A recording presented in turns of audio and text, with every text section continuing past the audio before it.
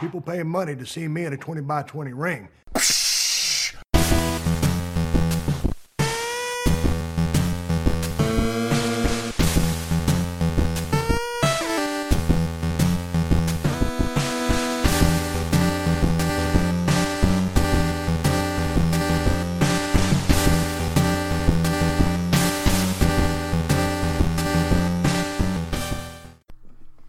Welcome back, ladies and gentlemen. We're here at the 20 by 20 crew, episode 34. Getting underway here. We are watching I'm assuming it's the main event of Ring of Honor's Death Before Dishonor 2018 with Caprice Coleman and Ian Riccagibroni on commentary. I miss watching Caprice Coleman wrestle. I don't know what the hell's going on with him. I hope he's not a color commentator for the rest of his career because he sucks too. He's butchered quite a few names. That wasn't the main event, by the way. Yeah.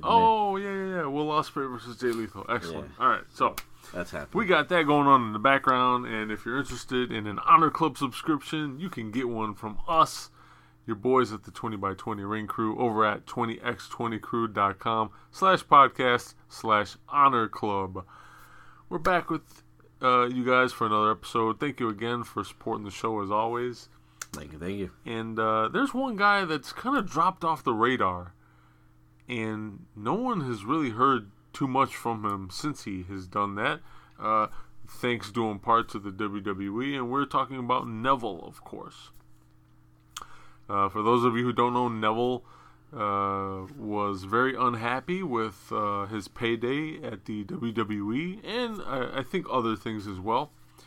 After being left off of the WrestleMania paycheck by having his match against Austin Aries moved to the pre-show. So there was no DVD or home video royalties for him or Austin Aries. And that was apparently the straw that broke the camel's back in the mind of Neville, and he was like, screw this, I'm out of here. So he left. He did what he had to do, and he left. And with that came a lengthy no-compete clause of some sort. There's a little debate on what exactly that entailed for him, because some people are saying that they let him go of his own accord to go wrestle elsewhere, just like Austin Aries. Other people are saying he had an actual no-compete clause. So, regardless, we haven't seen hide nor hair of him for quite some time. There have been numerous reports that he has been available for bookings for a good month and a half or so at this point, where he could have even showed up at All In, which he did not, obviously. We don't know. We don't know what's going on with Neville. But he is sorely missed. A guy like that, tons of talent, high-flying risk taker. What say you, man? What's going on with Neville? I wish I had an answer, but I don't. It almost feels as if we have a situation where the WWE sucked the life and passion out of him, because it's just there's no. You don't refuse bookings. Like, you don't. When it comes to professional wrestling, you don't just turn down bookings. I mean, with the exception of I'm already booked, or I got a lot of bookings this month, I'm going to take some time off. You're not booked at all, and you're refusing bookings. From my understanding, there's no injuries going on. To my knowledge, no injuries, no nothing. I mean, is it one of those things where the WWE in that situation put him in a mindset of just contemplating a future career in the business, you think? Or I don't know, but you put the visual in my mind of like Mr. McMahon just like walking up behind him and like attaching his mouth to his thigh and just like literally trying to suck the life out of somebody. Like, you can't go back to wrestling. I mean, you look at what Neville did for the company in WWE. You know, he started out there in NXT. He was their NXT champion for a long time. Had a great rivalry with Bo Dallas. Believe it or not, Bo Dallas was a legit wrestler in NXT, like most people from NXT. Yeah. You know, had a great, actually the very first main event on a WWE Network show exclusive show was an NXT Arrival, and that was Bo Dallas defending the NXT Championship versus Neville, or Adrian Neville at the time, in a ladder match. Holy shit, was that a great match. Awesome match. Go back and watch that match. Excellent match. Dropped the title to Sami Zayn and what was a great rivalry there. Eventually got called up. Had a decent run, but again was more of a gimmicky type character. Got hurt. Came back. Was thrown on 205 Live as a cruiserweight. But man, did he make that work for himself. He did, man. To me, he kind of hulked over those guys just because of his mass. Yeah, he's always been a huge dude. Very built like a brick shithouse. Yeah, always, definitely a very muscular guy. The only thing I didn't like about that Neville was the character. The gimmick was no aerial moves. He wasn't going to give the fans the aerial moves. I don't know what was going on with that. If that was just purely the gimmick, or if that was WWE trying to say, you need to chill out on aerial moves because we're WWE. We don't like to have fun around here. That leads to Austin Aries. Austin Aries quickly put himself out there as a legit contender. Obviously, he came to WWE with a name, whether they wanted to consider it or not. He came with a name. He came with a following. And the writing was on the wall for Austin Aries versus Neville. They built the match well. And, a day before? Maybe the day of WrestleMania? I think it was the day before. Day before. This match was on WrestleMania. And it gets moved to the pre-show. I forget what gets put in its place. I don't remember. But it gets moved to the pre-show. And both of those guys are out a pretty decent amount of dough. And that's a nice thank you for all your hard work. So I can understand. I can understand the gripe. Austin Aries, he left, and I remember one of his first nights in the Independence, at least here in the States, it was at a House of Hardcore show, which is Tommy Dreamer's promotion, and he was pretty professional about his remarks to WWE. He was disappointed, but he also took some blame on his own rights, which, whether I feel it was deserved or not, kudos to him for handling it that way. Neville, we haven't seen him handling it besides just staying away. And I don't know what else to say, as maybe it's just one of those things where it gave him that whole bad taste in his mouth. Look at a CM Punk. Yeah. Where how that all played out. He's not taking bookings anywhere else, either. And nor did he take bookings when he left. Yeah. When he left WWE, he left wrestling. So, all the stuff that he talked about on the Colt Cabana podcast and all that stuff had nothing to do with professional wrestling as a whole. It was everything WWE, but it was pretty much just, fuck it. Like, I'm done. I'm going to do other things. So, I don't know what's going on with Neville. I don't know if he went back home to England and just chilling out there and spending time with family and shit. But he is that is a huge talent loss in all of this. Is we don't get to see him, and it sucks because even though it's disappointing that he got mistreated in WWE, at the end of the day, most people do. Yeah. So you go back to independent wrestling to work hard and become a legit talent again by what you can do in that ring. But it sucks. It sucks. I hope whatever soul searching he's doing, if that's the case, that it leads him back to a 20x20 ring soon.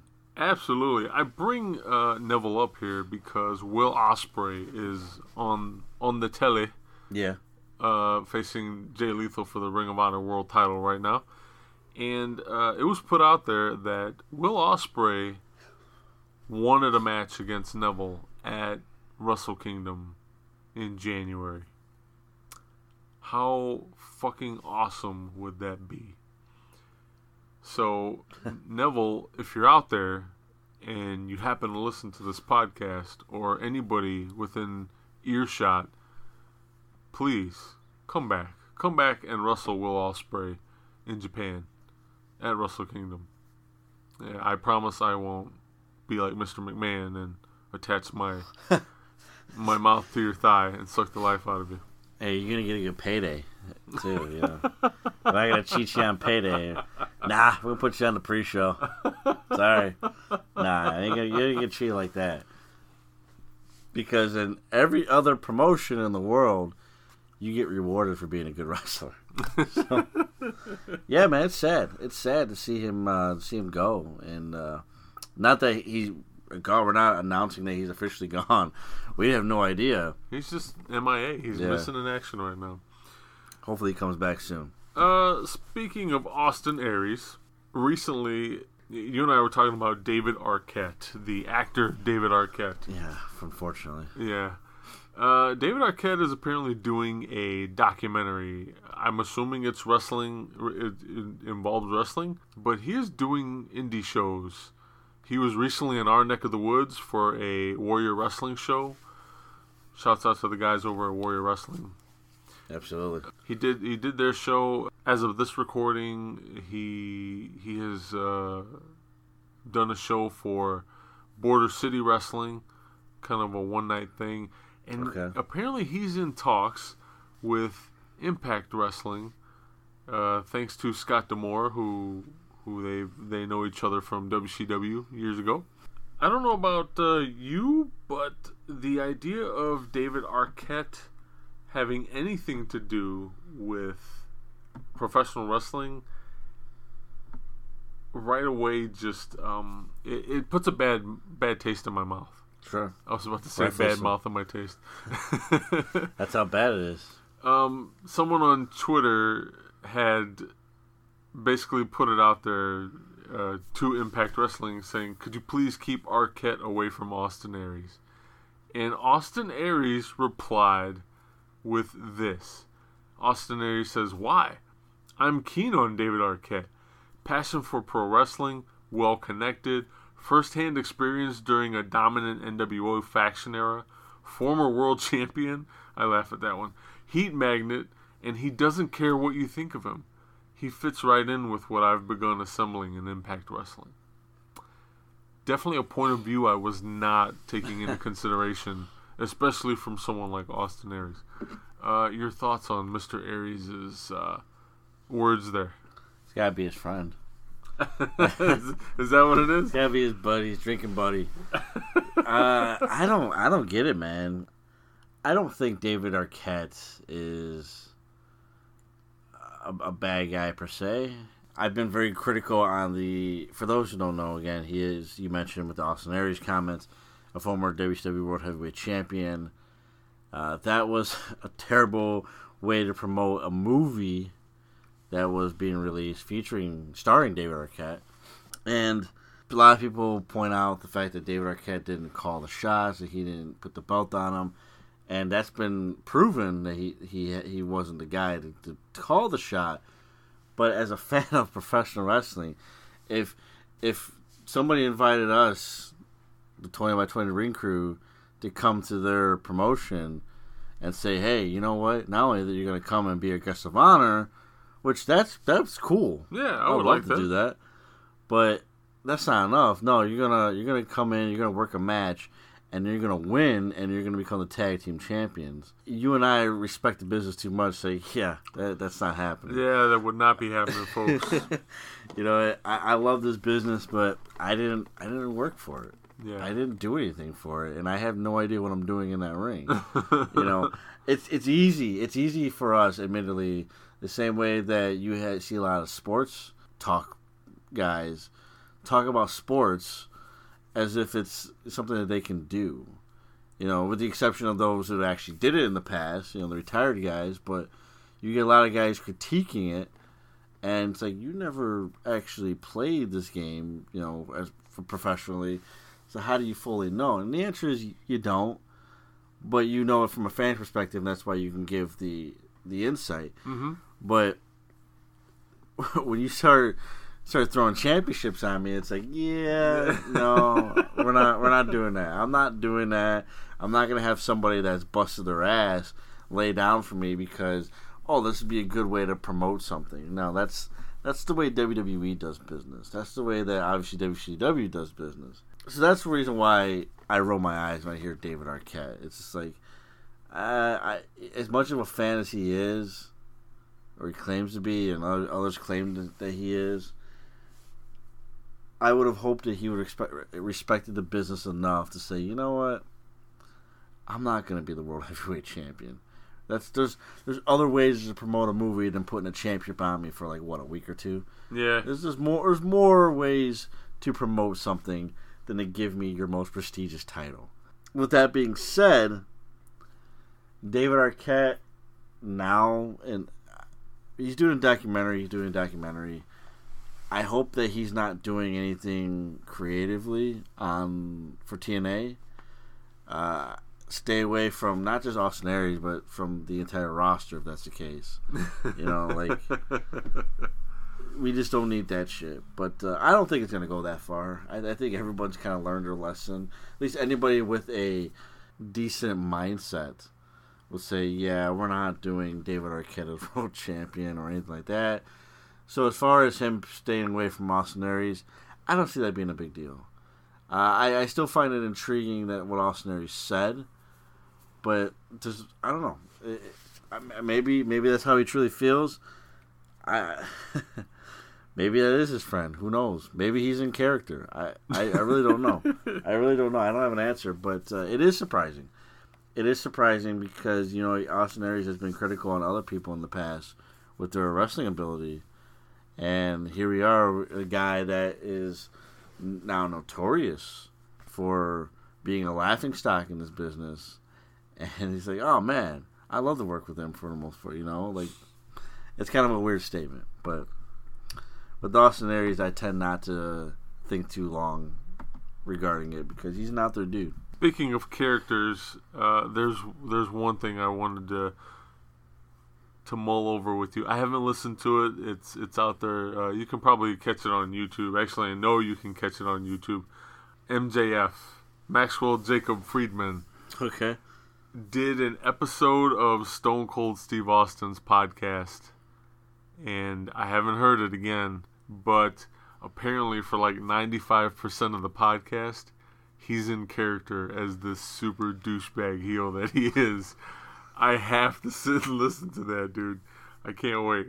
For those of you not familiar with MJF, as he's called, I think probably the most accessible way to find him would be YouTube, obviously. Yeah. But he had a match against, who was that? Mark Cross. Matt Cross. I'm sorry. At All In. Matt Cross, who also is known by Son of Havoc and Lucha Underground. I thought he was an excellent heel, Mr. MJF there. I don't know too much about him, but from what I saw and what I heard, I'm dying to hear. Again, the pretty boy Steve Corino is like, dude, I'm excited. Yeah, the guy, you know, the anti-hardcore guy who works a lot of hardcore territories like CZW. So yeah, very interesting guy. He's got such a bright future in the business. And you gotta love guys who are willing to take that heel character everywhere he goes, man. So it's a ballsy thing to do too. It truly is. So I applaud guys like that. In other wrestling news that's been going on, I know you haven't been following, or you haven't been watching the Destruction Tour yet, with all your busyness going on. But I've been watching for you. Thank you. And I know you'll get to it when you get a chance. Oh, I will. Yeah, no doubt about that. But the Destruction Tour had 3 main shows: Destruction, Hiroshima, Beppu, and then Kobe. All have been fantastic shows, as expected. And we're not going to make this a review show, though. I mean, we know we can make an entertaining one because it's New Japan. But we're going to talk about one specific thing. We're actually going to talk about the very last match on the very last Destruction show, which was in Kobe. It involved Hiroshi Tanahashi defending his IWGP Heavyweight Championship match, or the G1 contract, against Kazuchika Okada. And immediately this was controversial. Why was it controversial? Because there was a certain person that felt gypped because he should have been the first one to have a crack at Tanahashi's briefcase. And that person was none other than the Switchblade Jay White. Jay White made it very known, very clear to Tanahashi that he was the guy that deserves it because he was the one to beat Tanahashi in the G1. Nobody else did that. And Tanahashi picked Okada because Tanahashi has spent last couple of years winless against the Rainmaker. Rainmaker! And he wanted to prove that if he's going to challenge for the title to be the best, that he can certainly beat the best. And obviously he'll get a crack at the champion at Wrestle Kingdom, but before that, he wanted to crack at the guy that he hasn't been able to beat for quite a few years now in Kazuchika Okada, which set up the main event at Destruction and Kobe. And am I okay to spoil it for you? Please. All right. So the spoiler goes is this: Tanahashi wins. Phenomenal match. I did not watch the entire show, but I did watch this match. Okay. I will go back and watch the rest of it, of course. But I did watch that match. Great match as expected. Tanahashi wins. And let's celebrate. However, Jay White comes out. And he's got something to say in a more physical manner. He comes out and he attacks Jay White attacks Jay White. He comes out and he immediately attacks Tanahashi, puts him out, and that's about it when it comes to Hiroshi Tanahashi for the night. Congratulations, he's still the number one contender for the title at Wrestle Kingdom on January 4th. But Jay White is not done. He's got a beef with Kazuchika Okada still. And he comes out and he's got a chair. He's getting ready to go to town on Okada because of the fact that he felt gypped. Mm-hmm. And also, too, you got to remember from go all the way back to night one of the G1, he wants control of chaos. Oh, yes. And you have this... That's his Rainmaker. It's his Rainmaker. It's his chaos now.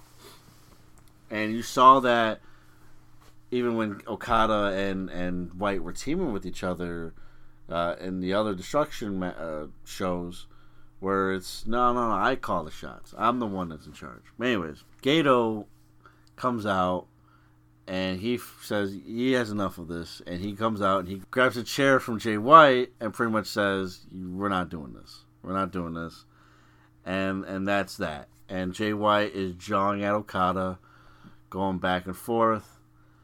And the next thing you see is Gato takes that chair and he whacks Kazuchika Okada right in the spine. And the two continue to attack Okada to close the show. Jay White went over to the commentator's table where Rocky Romero was doing commentary, who was also a fellow Chaos member, and he continued to antagonize the situation, proclaiming Chaos as his, and that the change is happening, and essentially get on board.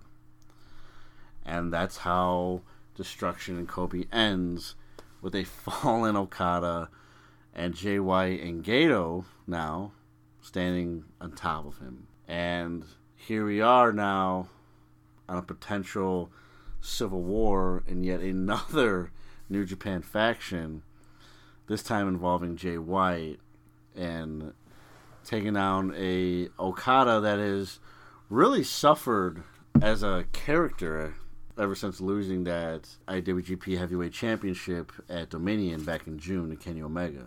Right time for this, you think? And is Jay White the right guy for this?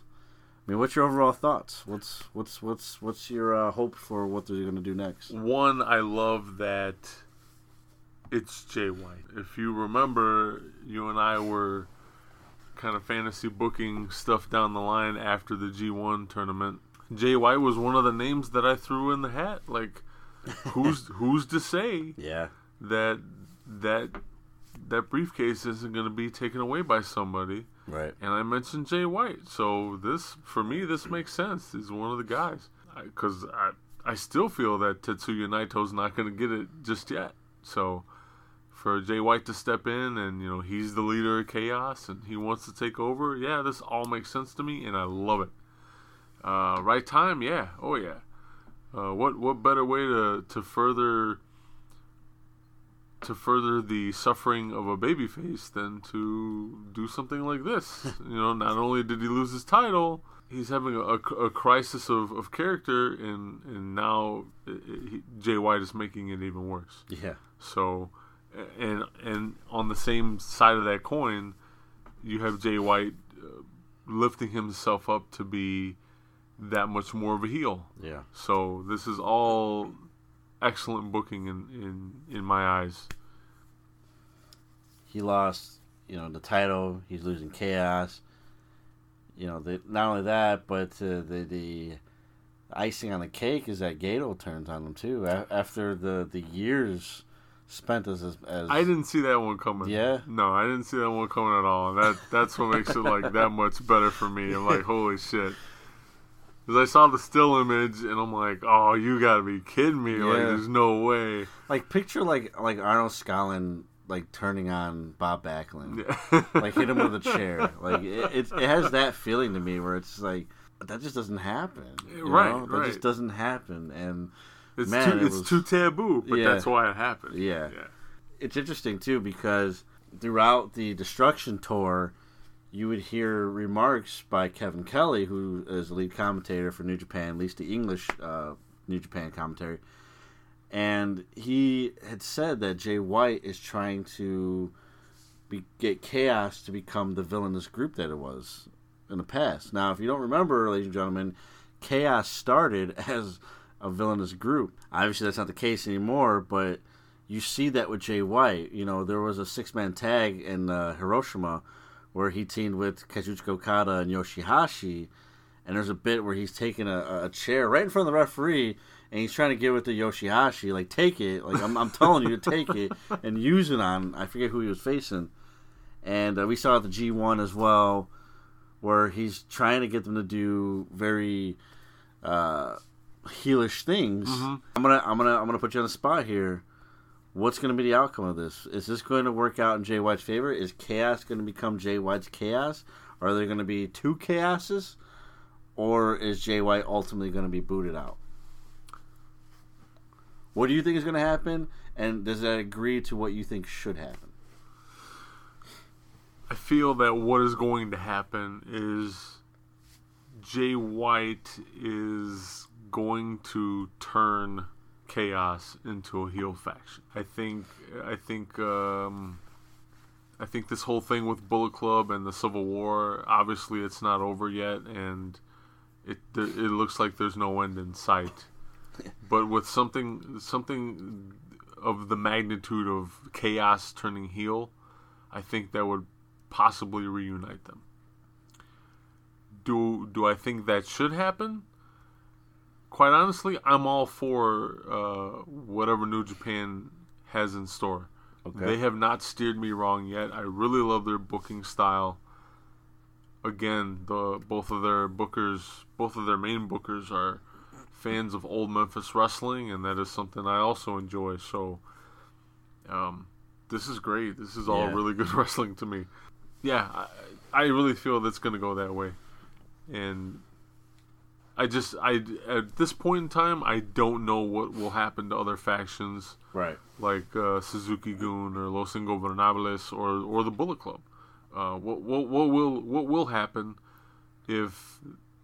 what will happen to them, those factions, if Chaos turns heel? I don't know, but that's exciting. That's exciting to me. That was going to be my next point, because it's one of those things that if you do turn them, you're gonna run into that potential problem where you have too many heelish cooks in the kitchen. Where, Well, that's what I'm saying. Like, there's that delicate balance. Yeah. And New Japan is really good at that. Right. So you're going to see, if they turn heel, you're going to see other factions turn face. I mean, you already have LIJ make that transition. I think it's pretty clear they're a babyface faction now. Yeah, and I think that's what'll happen. They'll delve more into being baby faces, Right. and that's probably why Tetsuya Naito won't have a title shot yet. So That guy, man. Give him a title. give him his belt. Yeah, and then, Bullet Club obviously has their two factions right now. Even though the Bullet Club Elite is kind of like a babyface faction in comparison to the BCOGs, they still, they still do a lot of cheating. They do. They do a lot of cheating. So they're still very much heelish guys. It's always funny seeing them team with Kota Ibushi. Because they try to get him to do things that he was won't do. So it's always fun that way. And obviously Suzuki-gun, I don't see them changing anytime soon. No. They're a heel. They're heels to stay. Through and through. Minoru Suzuki just can't be a babyface unless they change the name again and it's like somebody else's, faction. I just Suzuki, so long as they're Suzuki-gun, they're gonna be a heel faction. So. But I'm intrigued by it. I'm intrigued by what's going to happen.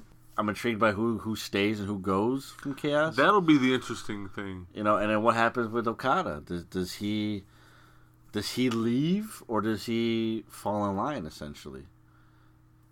I think he fights valiantly to regain the power and the leadership of Chaos, but I think he fails.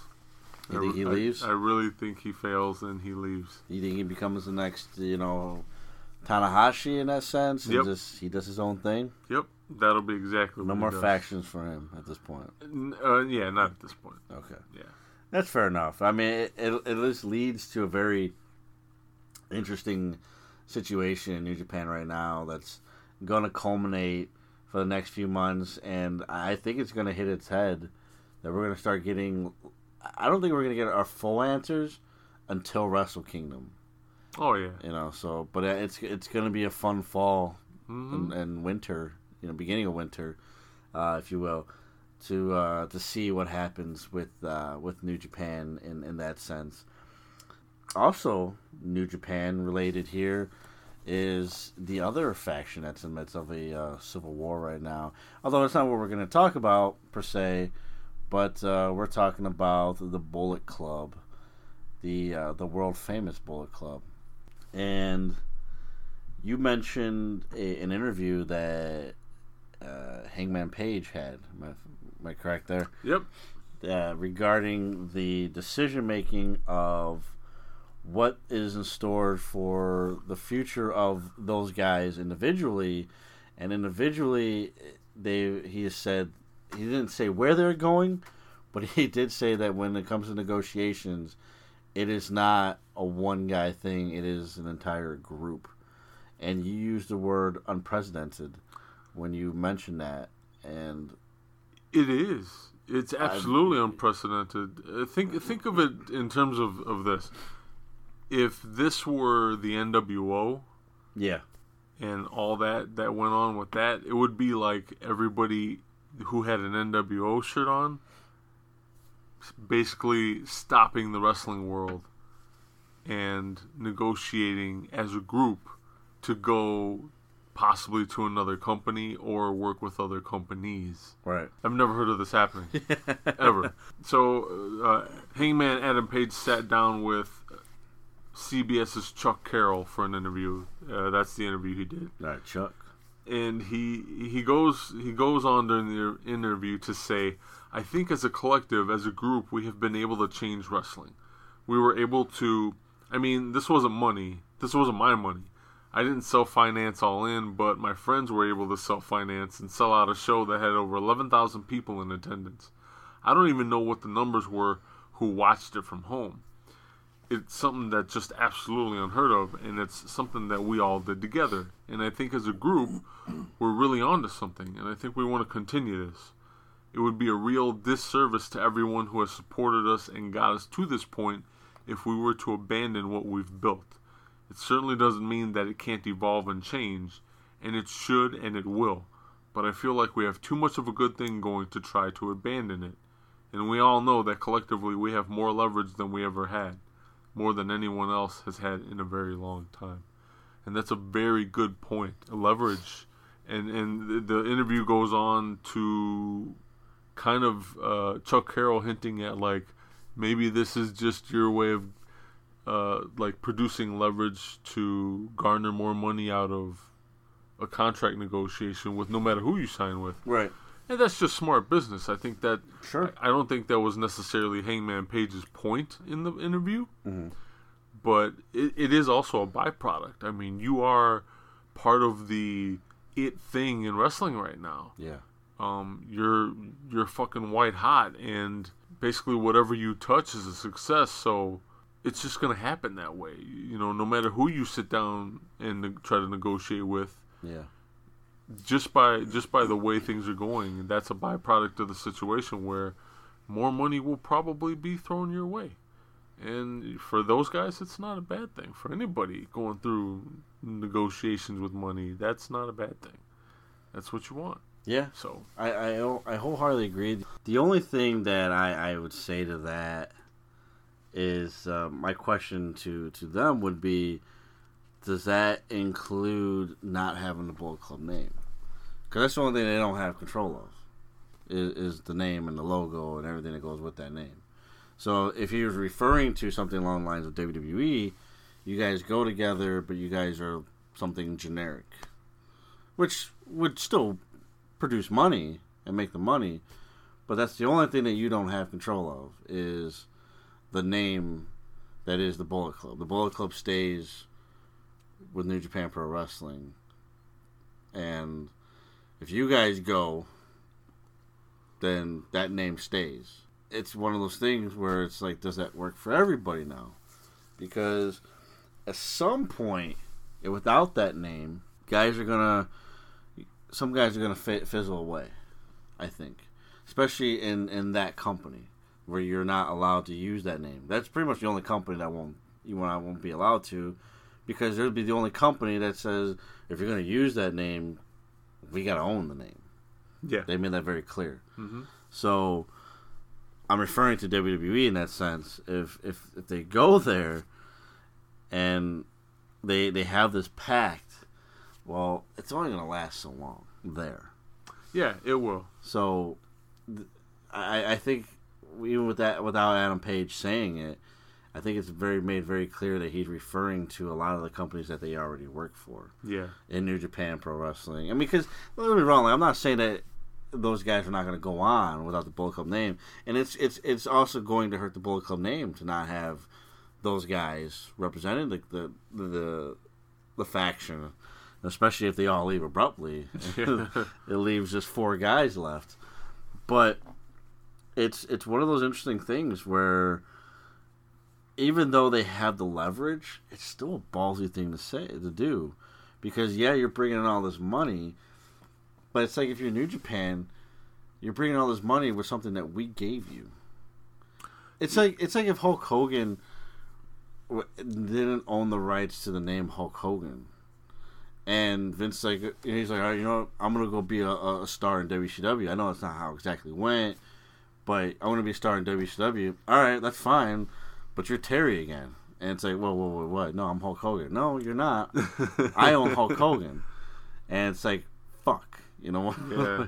You know, it's one of those things where it's, I mean, you can't just go, you technically could give somebody Hulk Hogan name again, but it doesn't necessarily work for you. So you kind of like fucking both parties here, where it's like, yeah, we lost Hulk Hogan, and he lost everything that made him special and begin with, and he has to start all over again. And it's just like, I wonder if that's what New Japan is looking at too. Like, yeah, we'll give you more money, but it's like, let's slow your roll here too. You know. Well, there's one thing that I think Adam Page left out in the way of contract negotiation possibilities with the WWE, and it's, don't get me wrong, Vince is interested in taking some of the Bullet Club talent, but I don't think he's necessarily in it for all of the Bullet Club talent. At least the guys that are kind of what we feel are up for grabs, which would be Kenny Omega, Young Bucks, Cody Rhodes, Hangman Page, Marty Scurll, and that's it. Like, I don't think Vince buys that package. I think Vince buys Omega, Cody, and the Bucks. Man, you'd be a fool not to take Hangman Page. But we are talking about Vince though here. You know, so. Like he's last I heard, he's hell bent on taking those four guys away: Cody, Omega, and the Bucks from that Madison Square Garden show. Just those four. That's all he cares about is that fucking show. Yeah, that's all. That's all. You know. That last I heard, that's what it was. So no Skrull, no Page, and I'm not saying, you know, that would be a deal breaker for me, but clearly there's a little discrepancy here. Yeah, to say the least. Speaking of the Bullet Club guys and contracts and things like that, All In 2. The longer the months and the weeks and the days go by, we hear more and more tidbits of information and confirmation about more than likely there's going to be a second All In show. There's no location set. Again, they're still in the very preliminary stages of making this happen again. But I know you know how I feel. I want it to stay in Chicago and be like an annual thing. That'd be fucking great. But realistically, where should they go if they can't do Chicago again? Where should they go? The immediate, my main reaction would probably be somewhere close to the Bucks in California, like LA. I know they're not from LA, but LA. I as much as I love you guys in New York, you guys are already getting the MSG show. But I say New York too because, and only if they pull this and All In 2 after the G1 Supercard, that they do All In 2 at the Garden as well. That'd be the only reason why I say New York. Okay. Is if they do the Garden, because that would be fucking huge. Because especially if you do it in the same year, where you have you have the first ever non-WWE wrestling show take place at Madison Square Garden, and then later on that year you have a show, an independent show. By independent, I mean no wrestling promotion at all. You know, a handful of guys, maybe more guys this time than 3, who knows? But a few guys putting their money in booking Madison Square Garden and then selling the fucking thing out. I mean, that would go to show you, to anybody out there, whether you're a wrestling fan or you're on the outskirts of wrestling right now, you're a WWE fan or whatever, this will prove that wrestling, the golden age of wrestling, is back for a second time around. Because if these few guys can sell out the Garden, man, they can sell out so many other places. Yeah, yeah. They got a venue that is synonymous with professional wrestling. So that's the reason why I would say the Garden. Not that any other venue isn't good, but given the type of historic shows New York's already getting in 2019, assuming that All In 2 is going to take place in 2019, I would say no New York with the exception of the Garden. Obviously, Chicago would be great for me because it's where we're from. Mm-hmm. You know, some people were screaming out United Center. Yeah, we did get that. That would be interesting if they could do that. Pull that. Man, another town or place that's synonymous with professional wrestling. A place that I know is close to Cody's heart, Atlanta, Georgia. Yeah. You know, Atlanta, Georgia. You know, the Carolinas, Charlotte. You know, would be great. If you're gonna stick with smaller venues, Greensboro Coliseum. Yeah, you know? Man. You know what I mean? So I know I'm not really answering the question, but I'm just listing cities that I think would be. You know? But if I had to pinpoint one, I would probably say Atlanta is a good front runner. Wow. to Okay. to do it. I think that place is always. I know Cody's has been very adamant on not shying away of which cities his favorites, and Chicago's always been one of them. And that's why All in Chicago or Chicagoland, whatever we want to call it, didn't surprise me when it was announced. I knew we were a front runner when they were down to their few handful cities, and when we got picked, it wasn't like I knew it all along, but it was just like I kind of figured. I mean, Chicago is one of those cities that's just you get a lot of passionate people out here. It just whether it's I see that in music and other forms of media. It's like it kind of sucks because it's always like crazy packed all the time out here. But at the same time, it's cool to be a part of that because it's like, man, like you just have like that pride. I don't have a whole lot of pride in my city usually, admittedly. Sorry, Chicago, I don't. But when it comes to things like that, it's like, man, I'm just like, wow, I'm proud to be a part of the city. So, but Atlanta, Georgia is another one, and again, it's Cody's backyard. If you're gonna go to a stick with a smaller venue, I would just absolutely love the Greensboro Coliseum. Yeah, I think that would be great. And again, Madison Square Garden for All In. Can you imagine that? That'd be insane. But I'm gonna say Atlanta, Georgia for my preliminary pick. Okay. As we get closer, they hammer it down. I'll pick again a different city, but now that you mention it, I could see him doing a venue that was important to his dad. So yeah, Greensboro, that definitely makes sense. Yeah, it's a great place, great venue. It's if they're sticking with the same size type of size, that fits the mold perfectly. So yeah. It'd be great to see a show take place at the Greensboro Coliseum that we'll actually be able to watch. Yeah, shout out WWE there. We did Starrcade at the Greensboro Coliseum last year. They did Starrcade. You didn't even film it. But anyways. I think that's a cool concept that they did that, but they should have eventually made it available for home release or something. Something, anything, man. You know, that dude, any collector would have loved to have that. Just because of that show being so exclusive. Yeah. You know? Supposedly it's happening again this year too. Maybe. Okay. Maybe. I'm not sure. I don't know. Speaking of the WWE and their choice decisions, the upcoming SmackDown, what is it, anniversary show? It's the 1000th episode. 1000th episode of SmackDown coming up. I'm not excited. What? Necessarily to. Why not? Why aren't you excited? Well, I'm not excited to hear this little tidbit of news, but okay. Apparently Bautista and Evolution are getting back together.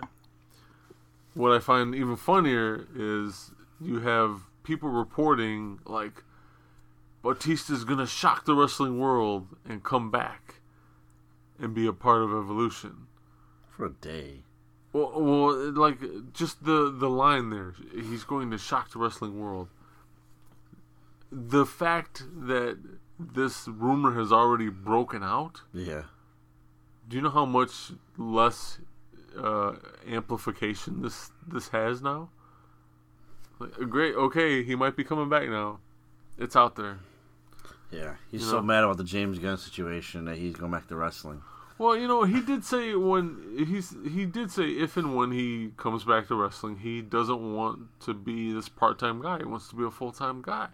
Dude, he's 50 now. It's not just that. He was never that good to begin with. There's that too, yeah. You know? Yeah. I'm sure I'm gonna get shit for saying that. Whatever. Fucking fight me. How about that? Prove me wrong. Batista responds to you. Yeah. Let him. You're beautiful on the inside. Yeah. I'm not excited about Evolution. No, nor am I. And it's like, dude, you're gonna drag Flair into the ring. I mean, don't get me wrong, I love Ric Flair, but I don't need to see him in the ring again. No, anymore. we don't. We don't. You know, let them be retired or and married for And then music videos. Music videos, apparently. I didn't see that. But it's like when we brought back Evolution, what was it, 3-4 years ago? And they were rivaling The Shield, and it was like so anticlimactic. I mean, the biggest pop for Evolution was Batista's last match, where he was wearing all blue. So everyone was wearing black. Like Randy and Triple H were wearing black, and then Batista comes out in this all blue attire that just didn't match anybody else. And by the way, the Shield are also wearing all black. So you have 6 guys in the ring all wearing black, with the exception of Batista, who's wearing these bright ass blue trunks and knee pads and boots, and the crowd's chanting "Blue-tista." and like it pissed Batista off to no end. He laughed and never came back. So, dude, we got to do that again. The WWE crowd isn't really excited to see Batista. I remember when he came back for the first time, like after he made his triumphant return. Batista. He's got on these fucking skinny jeans that I think he rips. So he does a sit up powerbomb to somebody, and like he can't get up in these pants because they're so goddamn tight. It's like now I'm pretty average height and build and all that stuff. Like those things were too tight for me. And Batista's like 6 foot, 6'4", 6'5", and you know 280 pounds of the sheer muscle, and he's wearing these fucking small ass pants. These Kids Are Us pants that he's wearing. Good lord. I was like, dude, you look fucking ridiculous. I'm not excited to see Batista come back. The only time, you know what, I dig his movie roles. I mean, I'm not like a huge fan, but I dig his movie roles. Yeah, he's a decent actor. And stick with that. Yeah, stick with Just that. do that. Don't come back. Yeah. Don't come back to wrestling. Ric Flair. Go evolve somewhere else. Yeah. Ric Flair, obviously, is a legend. I don't need to say that. But he's also batshit crazy now. Just go be retired. Go be with your wife. Go be with your wife. Go be with your daughter or whatever, and be with your mistresses. Yeah, whatever's going on. Do with whatever you gotta do. Just go away. Yeah. You know, Triple H. Triple H used to be one of the greatest, cerebral assassin. Then he shaved his head and put on a suit. And you know, just go be COO. Yeah, go be the coup. Stick to making NXT work. Yeah. How about that? Yeah, go. We don't need to see you in Evolution. Yeah. You don't need to do a fucking tag match in Australia as part of DX. Like, don't just stop. I thought the Australia thing is. Oh, I'm sorry. Is it Crown Jewel where they're gonna be DX? So Shawn Michaels is coming back? Yes. What? It's Shawn Michaels and Triple H as DX versus. The Undertaker and Kane at Crown Jewel, then, if it's not the other event.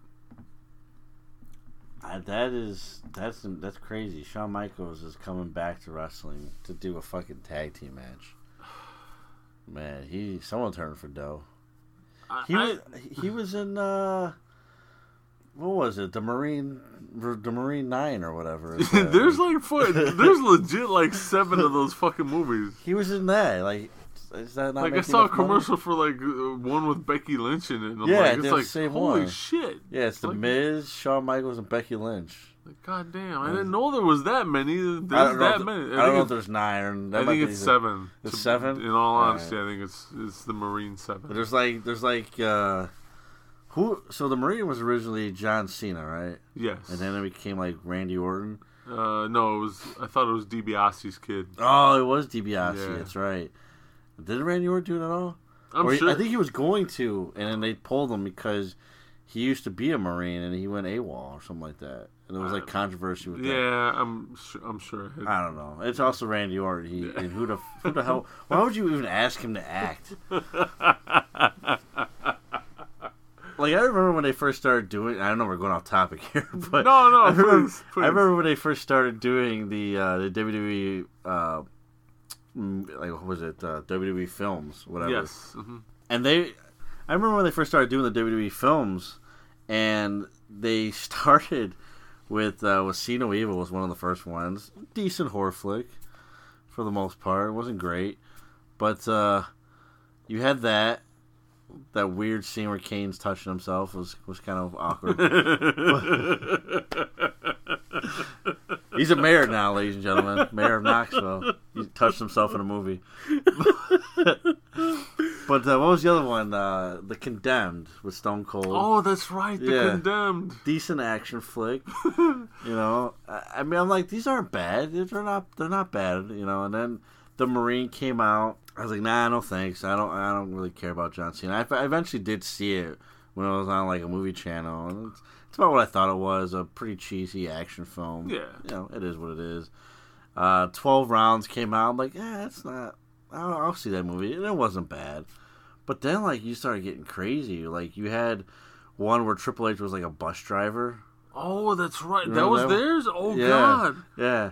There was a one where they advertised... It was about, like, writing. Was it Ed Helms was in the movie. And it was about... there was, like, 1960s time. Like, it was controversial because... for the story, because Ed Helms was a gay teacher in like this God-fearing neighborhood in the 1960s, and Randy Orton was one of the dads that didn't like the teacher teaching his kids because he was gay. He was gay. And they made this big deal, like Randy Orton's in there. He's in there for off like 30 seconds, which is a good thing. But it's funny because he's on the actual cover of. Oh no! Why? Yeah. Why? And then you got like all the Marines, like with the Miz and all that stuff. There was one with Maurice, his wife was in there, and I was like, this is getting stupid now. Yeah, man. Like they started out decent. I applaud them. Like there was that one with Halle Berry, where she's like a dispatcher. Oh yeah. That was decent flick. Yeah, it was okay. And it featured David Otunga, if you remember him. Oh yeah. He was in that movie. That was the wrestler. See No Evil 2 came out, which I never saw. No, I never saw that. But yeah, it just like it got stupid, and that's what it's become now. Like the best movies that they release are the Scooby Doo ones because they're meant to be silly. Like so. There was like a Flintstones one they did too, but it's like. Do the Scooby Doo or the Flintstone ones have wrestlers in them? They all do. Yeah. Get the fuck out of here. No way. There was also a movie that they did where like I think it was a Marine. There was like a terrorist attack that was going to take place at a wrestling show. Oh. Yeah, so they advertised all these other wrestlers in there. I'm like, man, they got a lot of wrestlers in there. And, like, they're all dressed up in wrestling gear. I'm like, oh, they're playing themselves. And it's like, oh, there's a terrorist attack. Like, who's going to, blow up fucking WWE arena? Like, nobody's there. But, and you can't forget the Big Show as, was it Knucklehead? Where he... Oh, shit. Yeah, you're right. Yeah, yep. I didn't watch that. I know what you're talking about. Knucklehead. Ladies and gentlemen, I watch a ton of shitty movies. I do. So, I've watched them so you don't have to. The only one out of everything I said that's worth watching once, I would say The Condemned was a decent action flick. Yeah, I genuinely liked The Condemned, yeah. And then there's a second one with Randy Orton. I did not see that one. I didn't see that one either. Nobody saw that one. Yeah. Not even Randy Orton saw that. He's like, I'm in it. Why do I gotta see it? I know it's bad. Oh, God. But, what are we talking about here? Shawn Michaels. Shawn Michaels is coming back to wrestle. And this is, oh my God. Like, I'll tell you what. I got a little more to say about this. But before we do that, let's not go out of business here. Let's pay some bills. Okay. And stay tuned, ladies and gentlemen. We'll be right back. This episode of the 20 by 20 crew is sponsored by Amazon Prime. Sign up for a free 30-day trial, and you get instant access to thousands of movies and television episodes. You get to borrow Kindle ebooks. You also get unlimited free 2-day shipping with no minimum order size. You don't have to purchase. You can cancel anytime and still show the 20x20 crew some love. You can sign up for Amazon Prime through the 20x20 crew by visiting our website at 20x20crew.com/podcast/Amazon. Thank you for listening. Thank you for all the support. And now let's get back to the show. Welcome back. Thank you for allowing us to pay some bills, and thank you again for supporting this podcast and listening to us. We appreciate that as always. We were talking about Shawn Michaels right before the break and coming back, and I have so many problems with this. Yeah. Yeah, there's a lot to say about this. I mean, first of all, first and foremost, as a wrestling fan, you have to understand that wrestling retirements don't necessarily mean a whole lot in this business. You could thank Terry Funk for that. Yeah. We're currently watching In Your House, Bad Blood from October 1997, which was the debut of Kane as well as the Hell in a Cell. Oh, yeah, you're absolutely right. Shawn Michaels retired at WrestleMania 26 in a match against The Undertaker. It was a streak versus career match. And he made it clear that he wasn't going to wrestle again. That was it. The Undertaker took his career, and that he had nothing else to prove anymore. And he was done. He was just going to be the guy that he wants to be and do what he wants to do. And he called it a career. And that was cool. It was a great moment. And he spent the last 8 years now? Yeah. Staying true to that. And now he's going to come back and he's going to do a match. Now, we're speculating here, but it almost sounds very clear that this is a one-time thing. Well, let's hope so. And he's back, and you and I have talked about it in the past. We talked about it in the episode of The Following Contest, which you can catch on YouTube exclusively. Shawn Michaels coming back would mean a special match would have to take place against somebody who is worthy enough. Now, here's the problem. When we finally booked it, of course, we were rewinding Shawn Michaels. Yes. Quite a bit. Oh, yeah. Shawn Michaels is at that point where, first of all, he hasn't been in the ring in 8 years. And he's also not in the best wrestling shape that you would want somebody to be in. And not saying he doesn't take care of himself and all that stuff, but he's not in the best shape. No, he's not. So he's going to do this match where he's going to tag team with Triple H, apparently. Yes. At Crown Jewel, which is in Saudi Arabia. Against a team that we don't know yet, but it's more likely going to be heelish tag team. You know who's probably going to be? No, they announced. Well, they announced? Yeah. Oh, who's it going to be? The Undertaker and Kane. That's happening? That's... Oh, my God. Yeah. I thought Triple H and Undertaker at the Showdown of Australia or whatever. Super Showdown. There you go. I thought that was the final time. Nope, we're going to do it again. Because I'm Vince McMahon and I know what wrestling fans want. Oh, my God. All right. So they're going to do it again against Kane and The Undertaker. Kane's got to fucking run Knoxville, Tennessee here. He's got time to be flying all the way down to Saudi Arabia, fucking put on a bullshit match. So this is happening. Yeah, from what I understand, this is the match. Triple H or D-Generation X versus the Brothers of Destruction. But that adds perfectly to my point. So we are in the midst of doing a lot of international shows in WWE. You've said it on the show before that they want to pretty much have multiple WrestleManias in a year. No. Yeah, they want to shoot for 2 WrestleManias, one stateside and one somewhere out and about in the world. There you go. There you have it. Which kind of diminishes what WrestleMania is all about, but, whatever. What do I know? So we talked about this with the Super Showdown. We ran through some of the shows in September. And we pretty much skimmed through Super Showdown because it's a dog shit card. And people were telling me, like, you're crazy.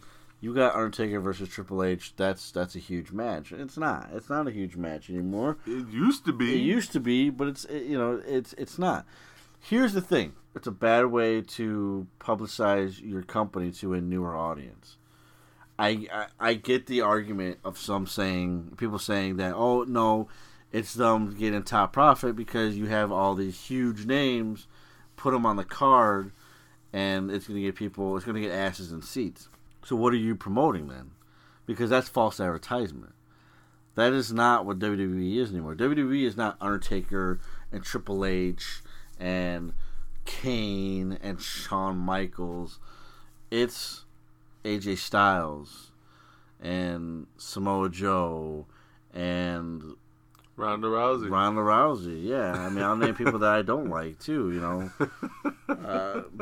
So those are the people that you need to push. Those are the people that you need to make sure that they're at the same level as far as name goes as a Triple H and The Undertaker. And it's not their fault that they're not there yet. It's the WWE's fault for not publicizing their people. We see this at WrestleMania every single year. Who do we see at WrestleMania every single year that you don't see anywhere else prior to all these international shows? Triple H. Mm-hmm. Why is Triple H competing at every single WrestleMania when he's not doing anything all year? Why is The Undertaker coming back for WrestleMania every year and then you don't see him for the rest of the year? John Cena. Why does he keep coming back and to do WrestleMania and then leave for the majority of the year? When you have guys like, as we talked about earlier on the show, Neville and Austin Aries, you had guys that are there week in and week out, putting asses in seats, tearing it up inside that ring, and you're like, nah, pre-show. It's a shame. It's a damn shame. So you sell these false advertisements of a wrestling product, and shame on people like Shawn Michaels for coming back and whoring his name out so his buddy can continue to promote a product that's nothing but a fucking lie. If it's anything like last time, at least with respect to the Saudi Arabia show, I think what it is part of the reason they're able to do the show, like with this company or for this company, is because the powers that be out in Saudi Arabia are requesting certain talent.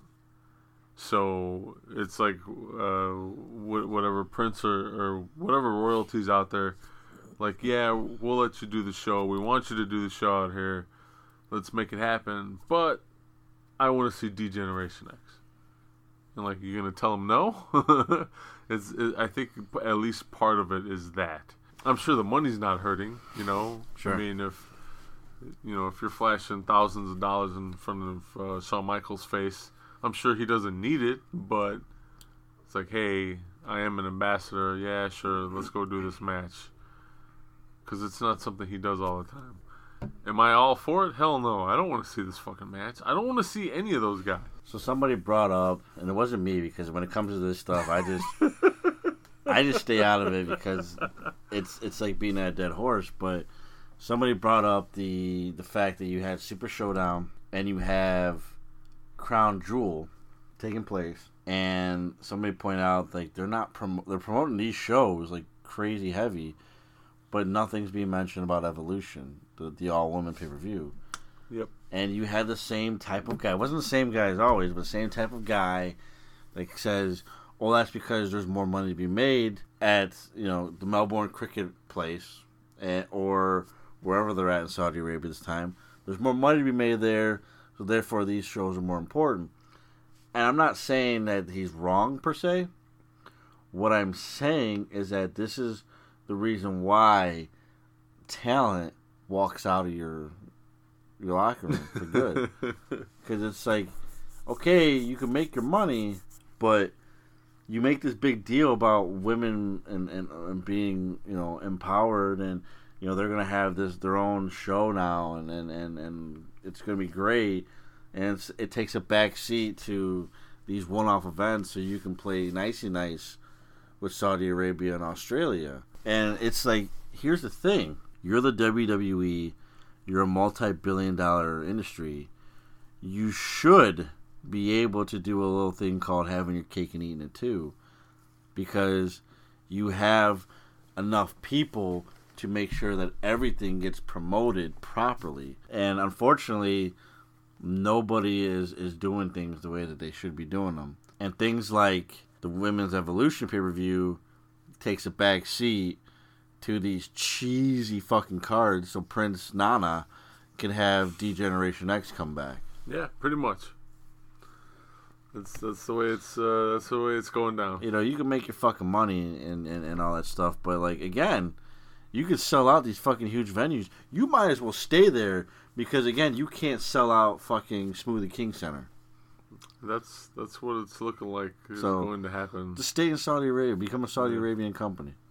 Stay in Australia. Well, I think they're just going to focus a lot of their business elsewhere. Good riddance. Yeah. Go be somebody else's problem now. Because we sure as hell don't want you. But yeah, that was a good point, though, by the guy who asked the question, what about the women?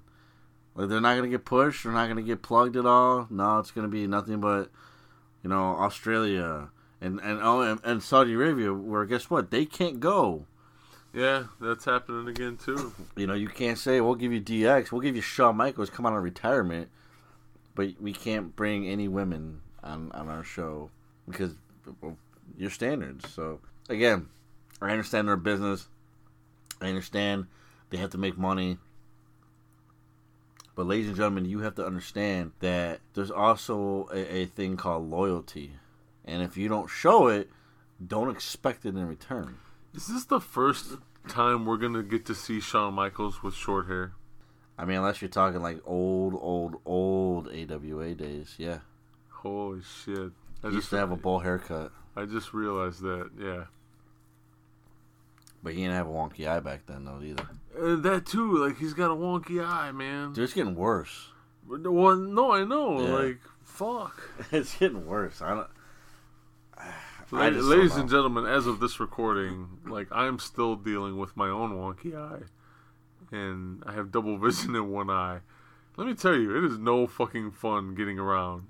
I have a nephew that has a wonky eye and is in the process of trying to get it that fixed, and it bothers him to no end. Hell yeah. It bothers him to no end, and it's frustrating. It's a very frustrating situation right now for the kid, and that's hard to do everyday things sometimes, and sometimes you lose you lose your balance, and some things where you say things that aren't where you thought they were at, and now put yourself in a wrestling match.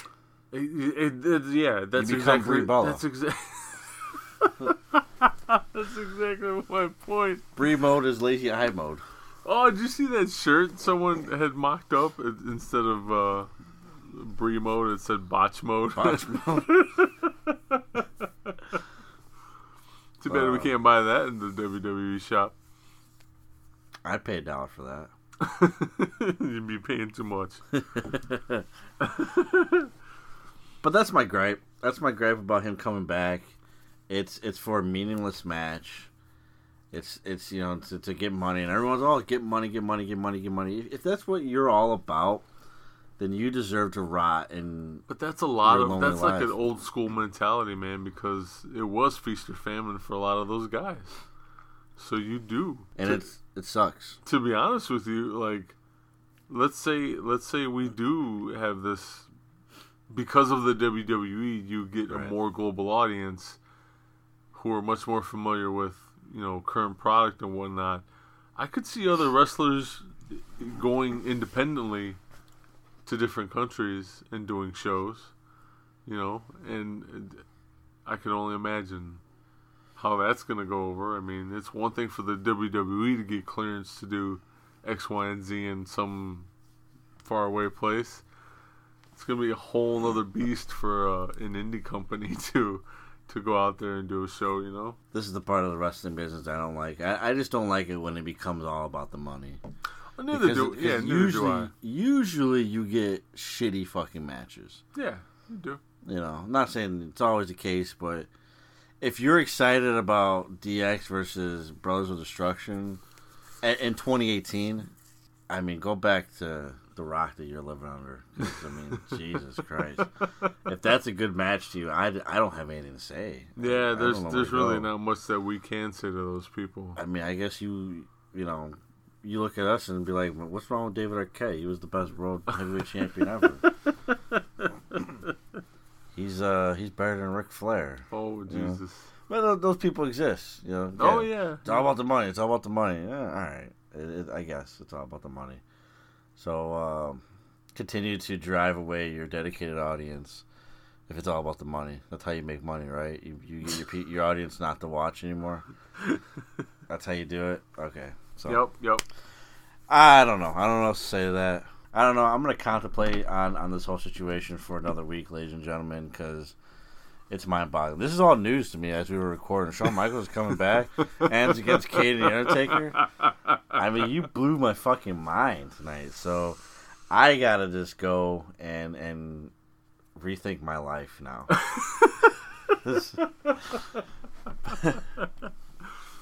How can they find us, Joe? You can find us always at our home base on the web at 20x22crew.com. We are also on Facebook, facebook.com/20x20crew.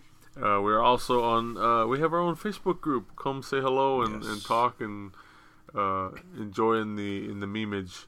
Facebook.com/groups/20x20talk.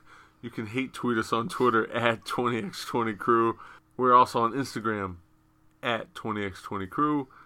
YouTube, 20x20crew.com/podcast/YouTube. And that's about it. Yeah, you can always email us too. I never plugged the email. Email us 20x20@gmail.com. 20x20crew@gmail.com. Really quick, I almost forgot. Yes. Get well wishes to the bad boy himself, Joey Janela. He's going to be out for a very long time. He basically had one hell of a landing against a match with Psychosis, I believe in New York. Oh, no. And completely blew out his HCL and PCL. Ooh. Wow. So, yeah, he said he's going to be gone for a really long time. And, hey, man, hang in there, and we already miss you, and we can't wait for you to be back. He's a bad, bad boy. He is a bad, bad boy. Yeah, definitely get well, Joey Janela. The wrestling business, man, it needs more guys like you, so get better, heal up, get stronger than ever before. Thanks again for joining us for episode 34 of the 20x20 Ring Crew. Again, thanks for your support as always as we continue to try to build up our relationship with you, the listeners. Don't forget to tell your friends. And as always, support professional wrestling. That is the reason why we do this, because we love the business. Support the heels and babyfaces. Heels and babyfaces. Support them all. Support the money hungry assholes that come out of retirement. For again, I got to take a week off. Support professional wrestling, and until episode 35, Joe and I will see you in the ring.